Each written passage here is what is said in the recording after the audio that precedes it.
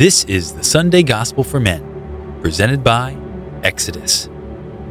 A reading from the Holy Gospel according to Matthew. At that time, Jesus was led by the Spirit into the desert to be tempted by the devil. He fasted for 40 days and 40 nights, and afterwards he was hungry. The tempter approached and said to him, "If you are the Son of God, command that these stones become loaves of bread." He said in reply, "It is written, one does not live on bread alone, but on every word that comes forth from the mouth of God."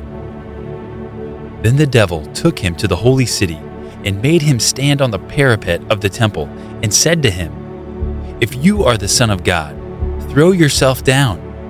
For it is written, He will command His angels concerning you, and with their hands they will support you, lest you dash your foot against a stone." Jesus answered him, "Again it is written, You shall not put the Lord your God to the test." Then the devil took him up to a very high mountain and showed him all the kingdoms of the world in their magnificence. And he said to him, "All these I shall give to you, if you will prostrate yourself and worship me." At this, Jesus said to him, "Get away, Satan.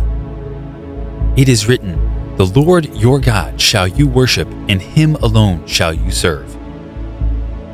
Then the devil left him, and behold, angels came and ministered to him. The Gospel of the Lord. In today's Gospel reflection, we're going to talk about temptations.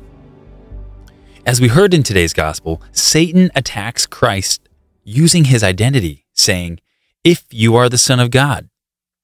Satan hopes to provoke Jesus into defending himself and performing a miracle, thus submitting to Satan's prompt. But Christ does not give in to the devil. He cannot be moved by temptations or outside forces. He acts only out of his own freedom. Satan knows that we are different, so he often successfully takes the same approach with us that failed with Christ. He tempts us with our identity. To one, he says, "You know God is mad at you, so why not drink tonight?" To another, he says, "You are not loved by God. How could you be? Think about your sins." To a third, he says, "You will never become holy. You are always making mistakes, weak and filled with faults." Satan always tries to make us believe that we are broken and repulsive to God, or that God has already abandoned us. The two most common satanic lies are, "There is something wrong with me," and "I am alone." When we buy into these lies, we usually sink deeper into sin. At times, sin fills the man with a defeatist attitude.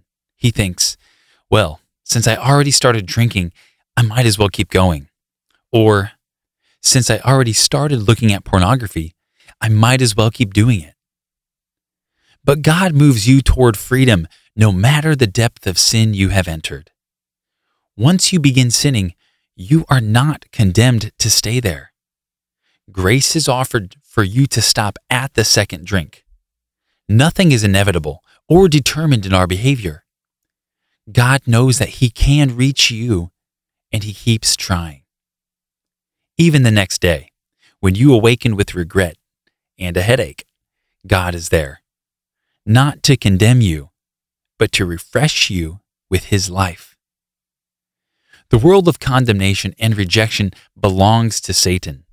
He wants to take us to that world, but we do not have to go.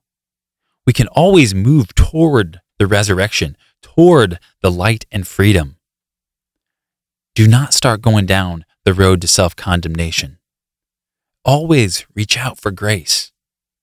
Remember, as Father Jacques Philippe says in his book Interior Freedom, the person God wants to touch and to transform with His love is not the person we would have liked to be or ought to be. It is the person we are. God doesn't love ideal persons. He loves actual, real persons. In your Sunday Holy Hour, Recall the times that the devil has tempted you using your identity. Did he pull you toward pride or fear? Then take comfort and know that you are not alone. You are not wounded beyond the gaze of Christ's love. This has been the Sunday Gospel for Men, presented by Exodus. You can find this and more tools for your spiritual life at exodus90.com.